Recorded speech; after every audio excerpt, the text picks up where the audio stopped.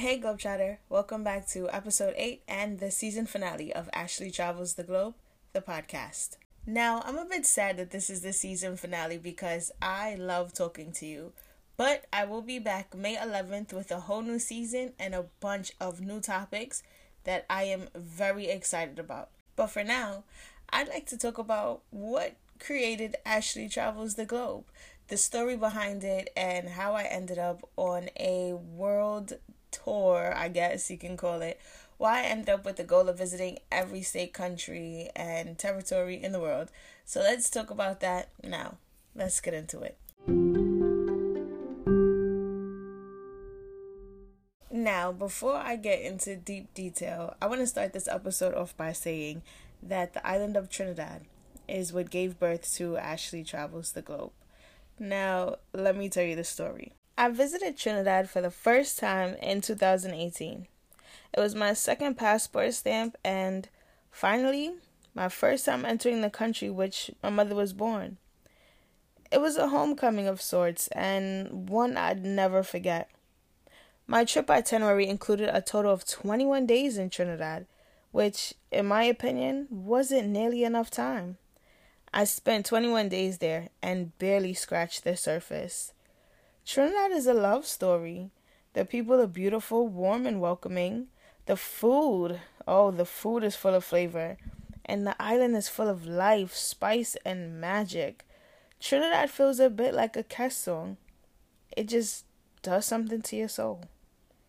I stayed in the northern part of Trinidad, in the mountains in an area called Santa Cruz.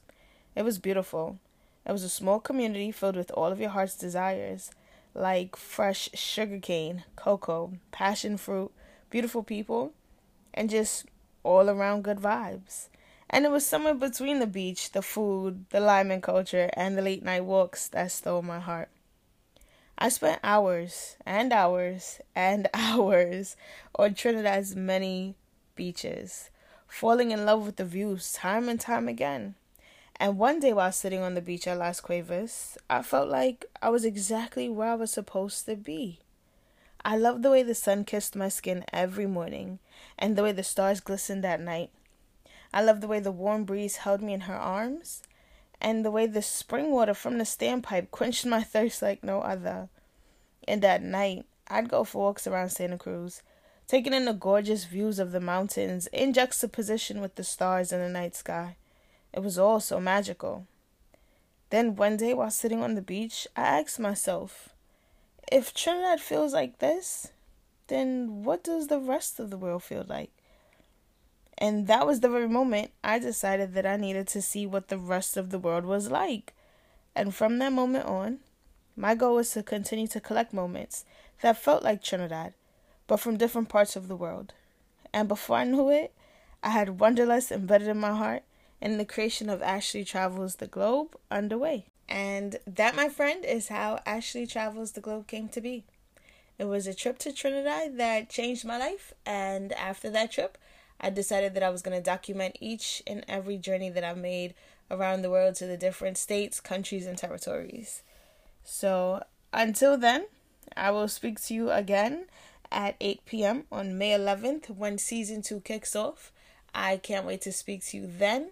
And before I leave you, I'd like to ask you this question. It's a quote that I saw from a woman named Mary Oliver. The question is, tell me, what is it you plan to do with your one wild and precious life? And there you have it. So I can't wait to speak to you again on May 11th. And until then, keep exploring.